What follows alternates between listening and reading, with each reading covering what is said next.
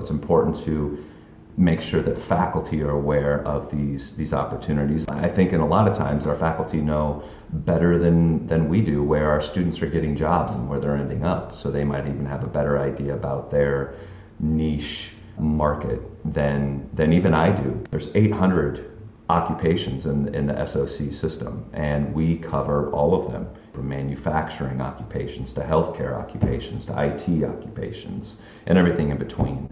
So sometimes the faculty know best, and they can relay that information then to the students to make sure they know why they're learning the things they're learning in all the courses they're taking and how they can apply that to their future job. The workforce landscape is rapidly changing, and educators and their institutions need to keep up. Preparing students before they enter the workforce to make our communities and businesses stronger is at the core of getting an education. But we need to understand how to change and adjust so that we can begin to project where things are headed before we even get there. So how do we begin to predict the future? Hi, I'm Salvatrice Cuomo, Executive Director of Economic and Workforce Development at Pasadena City College and host of this podcast. And I'm Christina Barcy, producer and co-host of this podcast. And we are starting the conversation about the future of work. We'll explore topics like how education can partner with industry, how to be more equitable, and how to attain one of our highest goals, more internships and PCC students in the workforce. We at Pasadena City College want to lead the charge in closing the gap between what our students are learning and what the demands of the workforce will be once they enter. This is a conversation that impacts all of us, you, the employers, the policymakers, the educational institutions, and the community as a whole. We believe change happens when we work together, and it all starts with having a conversation. I'm Christina Barcy. And I'm Salvatrice Cuomo, and this is The Future of Work. Today we talk with Luke Meyer, the director of the Los Angeles and Orange County Region Center of Excellence for Labor Market Research, and the integral work he conducts with the Center for a Competitive Workforce, which you'll hear often referred to as the CCW in this episode. Our hosts Salvatrice Cuomo and Luke Meyer take a deep dive into these reports and how we can aggregate from them. Let's get started. Welcome back, listeners, to the Future of Work podcast. I'm your host, Salvatrice Cuomo, Executive Director of Economic and Workforce Development at Pasadena City College. I have a special guest here with me today, Mr. Luke Meyer, Director of the Los Angeles Orange County Region Center of Excellence for Labor Market Research. Luke, how are you? Salvatrice, thank you. And you got that all. I know it's a mouthful. I'm doing great. Thanks for having me. I appreciate it. You're very welcome. If you don't mind, I'm going to get right into it. Sure. The Future of Work podcast is really designed to share with our community not only the work of our thought leaders such as yourself, but also to really talk about your journey and your career as we have students and employers and other industry folks, redesigning and rethinking their area of focus in their careers. So from what we know, you started your career really in social services and specifically on children issues. Like, what made you jump ship and how did you get interested in this work of labor market research? Tell us a little bit about your journey. Yeah, I'm glad that you asked, Salvatrice, because I started in this position back in last April, and I have set foot on campus exactly twice, and that was to pick up my equipment, and I've been working from my home ever since. So I haven't really forged that personal relationship with a lot of my coworkers, and so most of the time I like to stick to the data, specifically the LMI. But it is nice to have some personal relationships and know people on a personal level. So I'm glad that you asked. Yes, I started off in social services, specifically in a group home for boys as a treatment counselor. And I love that job right out of college. And I worked for about 3 or 4 years doing that. And then I worked as a community-based counselor where I was going into families' homes and working with parents and kids. And then I went back to the residential side of things and worked my way up to be a manager and a director. I really felt strongly about the work that we did. These kids, had just a bad shake of the deck in terms of life, and I felt like they needed some sort of positive influences in their life, and they had a lot of things to work on. And so that's what we did, and that presented the opportunity to do that through things like playing basketball with them, playing cards with them, getting them to open up and really trust you. And I love the work, but as I furthered my career, I was working ridiculous hours because, as you might know, in social services specifically, turnover and burnout can be a huge issue. And so in the group home, we were short-staffed often, and as the director, if I couldn't find somebody to fill a shift, I had to be there physically because we couldn't leave kids unattended and unsupervised. So I was working way too much, and I knew at the time I wanted to have a family of my own, and it didn't seem compatible. So I went to grad school, and that's when I started to do work as a researcher and work a little bit behind the scenes and have more of a 9-to-5 schedule. And on my way, actually, I taught courses at Cypress College for a short time as an adjunct professor. So that's sort of my connection to the community colleges. And I've always loved higher education. So doing that work as researcher for the Department of Public Social Services in Riverside County, that, reading case files and taking statistics on how many kids are receiving services and reading some of the stories, it can take a toll on you, and it takes a really strong person to stay in that role for a long time. And I just found out I was not one of them, and so I had an opportunity to apply as a research manager for the Inland Empire Center of Excellence that serves Riverside and San Bernardino County colleges. And I applied, I got that job. I worked there for 3 years as the research manager under Michael Goss, who's the director there. And then I was promoted to this position now for serving the LA colleges as the director. So now you're the director of labor market research for the Center of Excellence. For folks who are not really familiar with the Center of Excellence, really, what is the charge of the Center of Excellence, and then how are you influencing that work in your position? Yeah, so at the Center of Excellence, our primary role is to provide the community colleges with labor market information. And we do that for the purposes of creating new programs, modifying programs. We provide data for grant applications, anything that requires labor market information. Over time, the Chancellor's Office has put a lot more emphasis on the labor market and making sure that programs are aligned to the needs of the local economies. And so one of the things that we do that is fairly unique to the COE is a supply-demand analysis, where we look at the job openings for a specific occupation, say registered nurses, automotive technicians, something vocational, and we focus on middle skill occupations. So those that require a little bit more education than a high school diploma, but less than a bachelor's degree. It's sort of the sweet spot for community college students where they can enter the workforce. And let's say there's 500 openings for auto mechanics. We want to make sure that our programs are not oversaturating the market and graduating several thousand students each year when there's only 500 openings. So we would like those to be in a nice equilibrium. So the research that we do can draw attention to where there are gaps in the labor market and where there's a need for trained workers.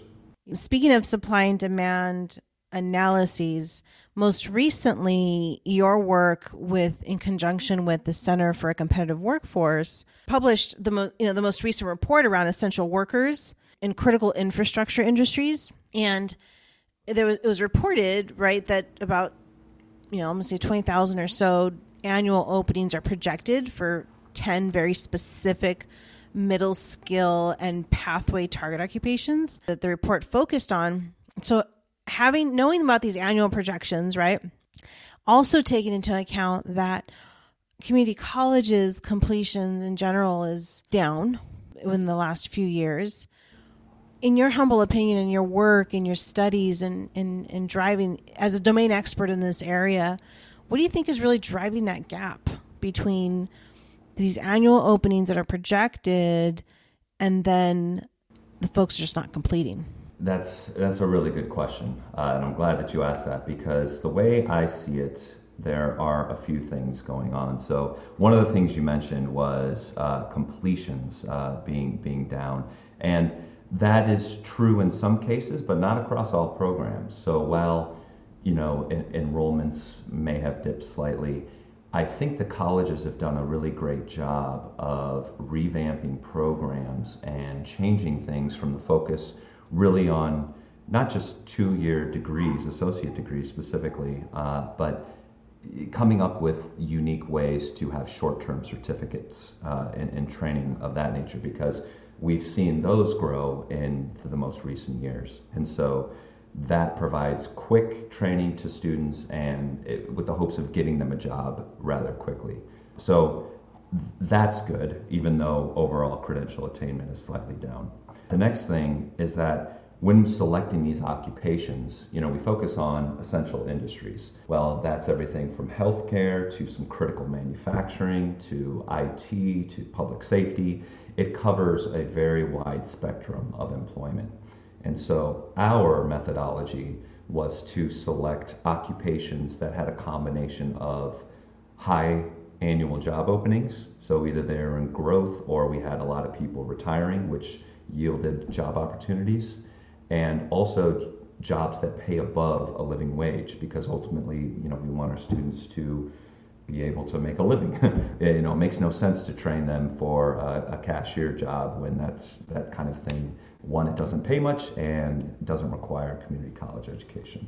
But the difference in annual openings and credential attainment or the supply, some of the occupations that we included, because they have so many job openings, it would almost be impossible for the colleges to keep up with that kind of demand. Some of the occupations have a high proportion of adults that are over the age of 45 or even 55 in some cases, indicating that there is some impending retirements coming, which is going to lead to a lot of openings. So it's really a call to arms to get more students involved in those programs. There's a lot to do with accounting. One of the occupations that we highlight is bookkeeping and accounting clerks.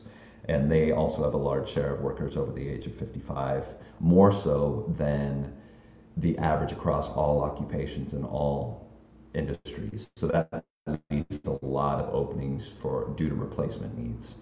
And then there are others that we included in the report, such as software developers and paralegals, where the demand for those jobs has grown. So there's a lot of new growth involved in those. So, that we have to keep the colleges in line with the demand for those too. I don't know if that answered your question directly, but that's there's a lot going on when we look at a simple.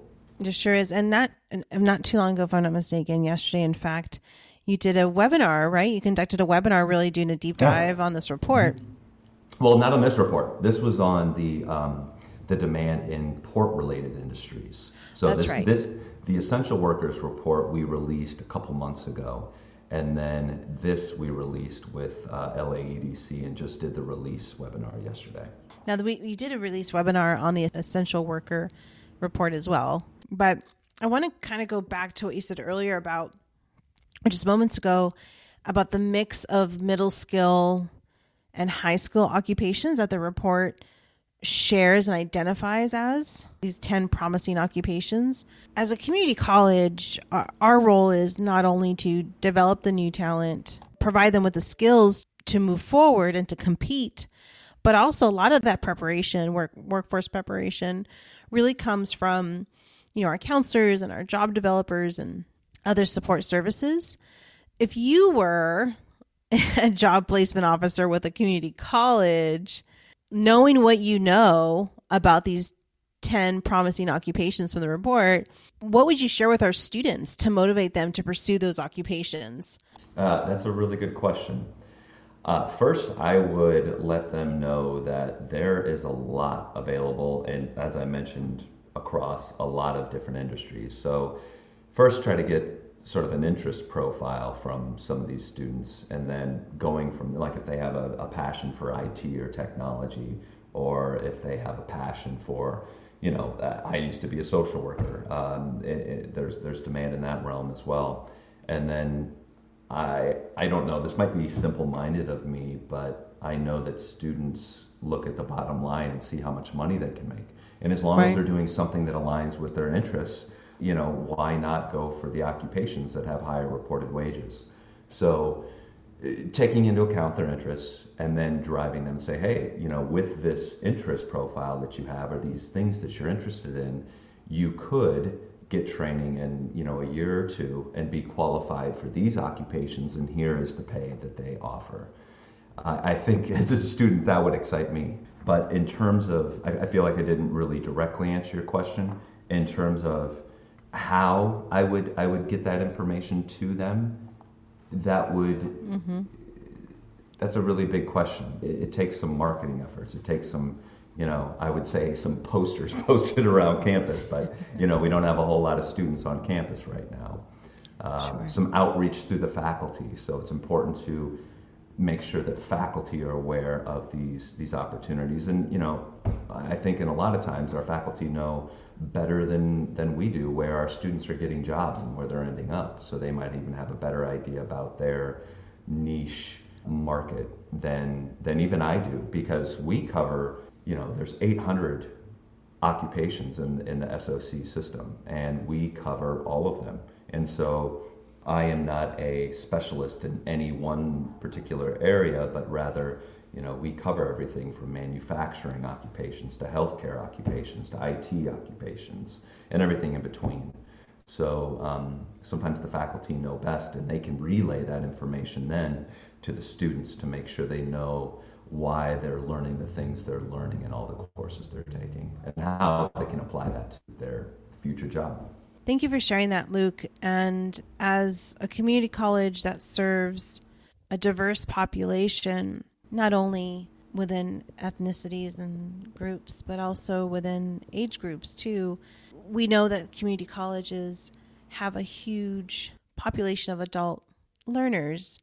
And the report really shares something super significant, which is, and correct me if I'm wrong, it's that less than 7% of the employees within these essential industries are under the age of 25, and about half are 45 and older. Well, the majority of our population within a community college is typically between the ages of, 18 to 26 within that bracket. And then again, that's just general within community colleges. Do you think it makes sense to address the age gap in these essential industries as practitioners are building talent towards those middle skilled and high skilled occupations? How might we do that? Is it important to fill those gaps? And how do you think collectively as a region, maybe we address that? And is it an industry problem or is it a institutional problem? That's a good question. I guess I don't see it as a problem, as more of an opportunity.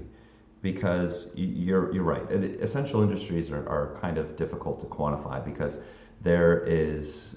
we have the grocery stores and the barbers, and we have a lot of laborers and stock and order fillers, which are a lot of lower wage opportunities. And we saw that in a lot of the unemployment insurance data sets where the people to file for unemployment often had lower levels of education and were earning lower dollars, although that's not always the case. And there are essential industries in healthcare where there's physicians and there's nurses, so there is a mix. And so what you say about the ages, where fewer are younger and more are an older population, I see that as an opportunity. With people talk about the silver tsunami with impending retirements. And with the change of work always evolving and things becoming more, leaning towards automation, more digital work, and now obviously the rise of remote work and other things, I see that as sort of a young person's game, so to speak, because technology is infused in everything that we do. And so when I really think about it, I see our students in a great position because they're younger, they've grown up with a lot of these technological trends, and they can capitalize that on the labor market side of things. And you know, if they have solutions that involve technology that they can offer, that makes them very attractive to employers. So, you know, you think of a job like I mentioned, you know, accountants, and we know that accountants use software like QuickBooks a lot of the time, and you know, a lot of that work previously done by hand, you can create a lot of efficiencies as an accountant or a bookkeeper of some kind. And I see that only working. Of course, that could reduce the number of jobs available for that particular occupation if there's a little bit more automation involved. But I see students being in a unique position to be able to inform some of those efficiencies. I don't know if that quite makes sense, but they can get more done with a little bit less, and obviously employers care about the bottom line. They want to see that information, so our students could be well positioned for stuff like that.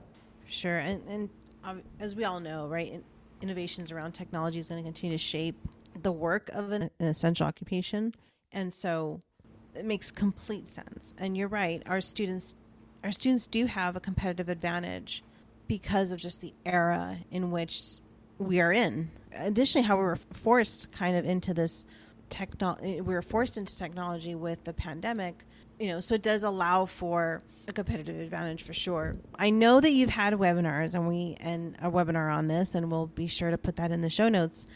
For the student who's listening, for the employer who's listening, what would be a highlight, a takeaway from your findings on this report that you feel they have to you have to share and they have to know? And they can obviously learn more in the webinar recording, but what would be that one thing you think that a student should know about this report to walk away with, and an employer as well?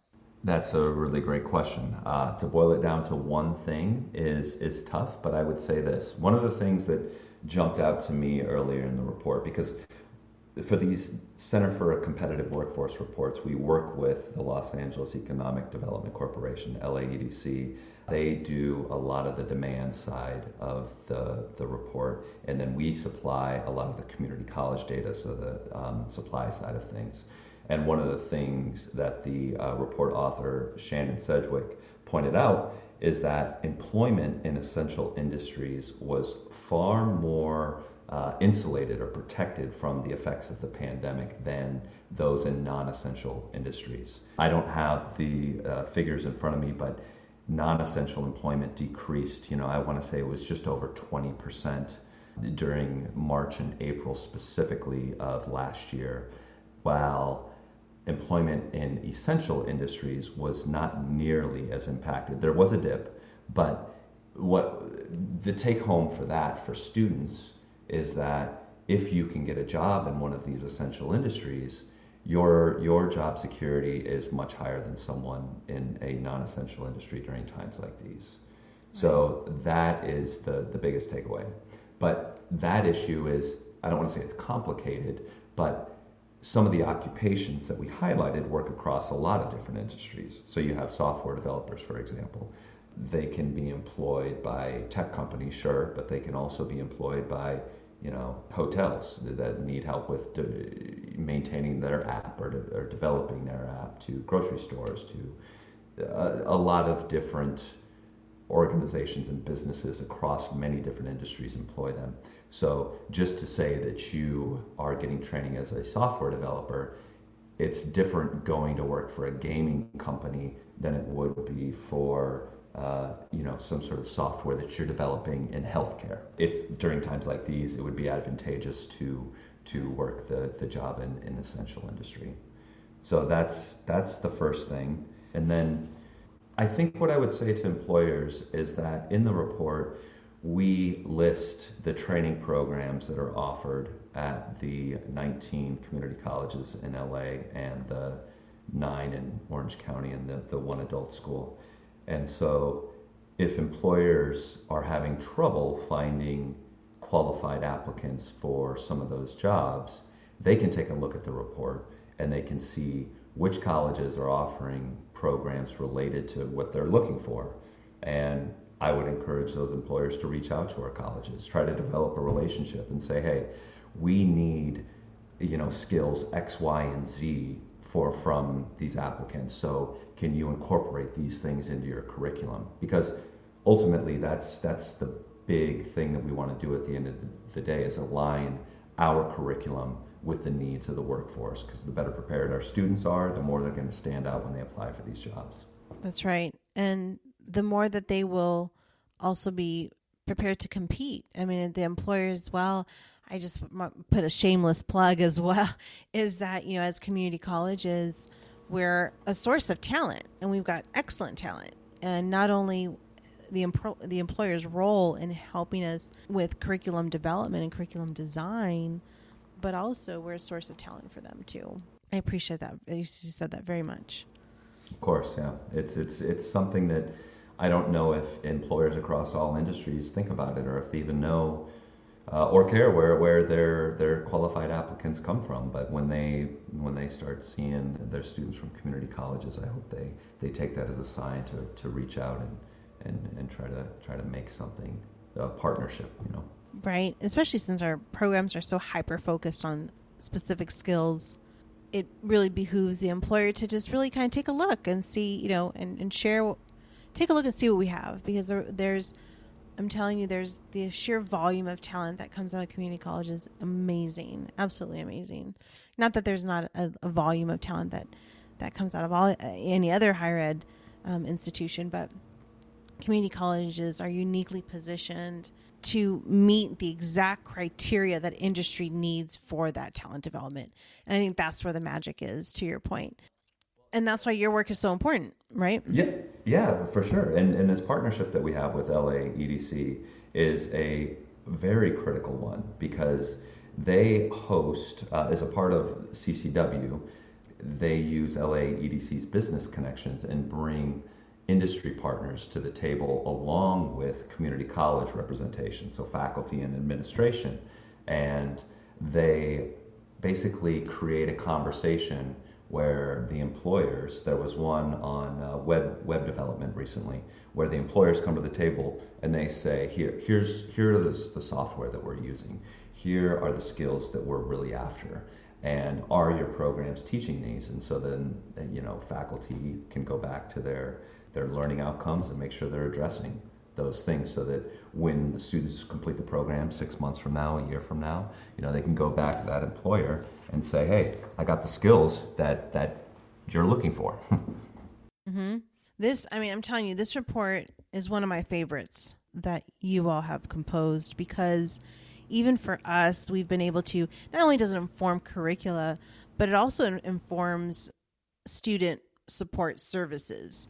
Again, it's really this real holistic approach to preparing not only our workforce into these high demand essential occupations, but it allows us room to innovate on those services and innovate around the curricula. And it's fantastic. I mean, again, this is one of my favorite reports, but Center of Excellence, in conjunction with the Center for a Competitive Workforce, publishes these reports. I encourage our listeners to really take a look at that. Well, again, we'll put that link into the show notes, where you can find all of these reports and read through them not only as you're maybe looking into a career yourself, or just want to know more, or if you are a practitioner and you want to further your development and your program development, please take a look. What new is coming up for you, Luke? I mean, I know secretly what's in the pipeline, but our listener doesn't know what's in the pipeline for you. What new projects are you working on that we can anticipate? Well, we just published the Opportunities in Global Commerce, which is the middle skill demand at the LA Basin air and seaports. So that will be available on the CCW website. And then within the COE, we're working on some sector profiles. And what I mean by that is we go through the priority and emerging sectors identified by the Chancellor's Office. So advanced transportation and logistics, ICT, digital media, healthcare, public safety, education, human development, and we produce supply-demand reports for each individual sector. And so what we're able to do is do a real deep dive about all of the programs in the region, what they bring to the table, how many completions there's been, how many enrollments there are by program, We dive a little bit into the demographics of the students within those programs. And then we look at the demand side of things and say, here are the job opportunities. And then we also do something else where we look at job postings. So we can do some real-time labor market information analysis. And we can identify the employers that are currently seeking, within the last month even, seeking employees for those positions. And so those reports, I feel like, are hyper-focused on one particular sector, and obviously faculty in those sector likes to see what's in there. We can look at the skills that the employers are looking for, and then employers then can look at these reports and they can see, oh, here are the programs offered by these 7 community colleges. Let's look for talent from those colleges. So we're doing those sector profile reports. And then, as always, we continue to provide all the colleges with labor market information for new and existing programs, basically to make sure that they are sort of in balance with the demand in the labor market. And then, as you have reached out to me, Salvatrice, and asked, some professional development opportunities for faculty and administration at the community colleges, and to train them on things like labor market information and interpreting our reports, because sometimes it's not immediately clear when you look through the information in our reports. We do our best to make it user and reader friendly, but my head is deep into this every single day, so I might not see I don't see it through the same lens as everyone else. We'll be doing webinars over the coming months, walking through how to use this information. So those are some of the things, but the sector profiles will be going through the rest of the year, basically, because those are a labor of love, let's say. I love all of that. I love the hyper sector focus approach to these reports. Oh, and we also just recently did a webinar on CTOS data, so the Career Technical Education Outcome Survey that's administered by Santa Rosa Junior College up north. They produce a massive data set. So they survey students after they leave our programs, complete our programs about a year after they've left and haven't re-enrolled, and ask them questions about where they're working, what they're doing, whether their job is related to their field of study, what kind of wages they're earning, whether they are satisfied with their education and training experience. And then they match that data to a lot of MIS data or just student data, so we can see how our older students are faring in the labor market. We can look at them by program. We can disaggregate the data in a lot of different ways. So our institutional research offices and institutional effective offices receive this data annually, and there is just a lot of stories that can be told. And it really is a great learning opportunity to look through this and identify where we can do better as a community colleges, but it also highlights a lot of successes in our programs. Like in the port release webinar yesterday, we were discussing a heavy equipment operation program, and students in that more than double their income from before they enroll in the program to after they leave the program. Oh, it's amazing. So they're doing great, and it's a short-term program, and so we can highlight small things like that, but then on a larger scale, see how we're doing overall, basically. Well, I can't wait for all of this to come to fruition. The work that you do and your team does is so incredibly valuable, not just to us in academia, but to our region, to our employer partners, to our students. It's important to be as informed as we can in order to produce and be responsive and nimble to what the demands are. And we thank you. We thank you very, very much. And all of everything that you just said of new projects that are coming your way or you're working on, I can't wait to do follow-up episodes on. Thank you so much, Luke, for spending your time with us today. We thank you and value your work, and I can't wait to chat with you again about all this new stuff coming up. Yeah, thanks for having me, Salvatrice. It's been a pleasure. This has been quite a year for labor market research, so the more we can get the word out there about what we're working on and keep the public informed, I think the better, because these are rapidly changing times. So for sure, I look forward to talking again soon. Thank you so much, Luke. You're welcome. Thanks for having me. Thank you for listening to the Future of Work podcast. Make sure you're subscribed on your favorite listening platform so you can easily get new episodes every Tuesday. You can reach out to us by clicking on the website link below in the show notes to collaborate, partner, or just chat about all things Future of Work. We'd love to connect with you. All of us here at the Future of Work and Pasadena City College wish you safety and wellness.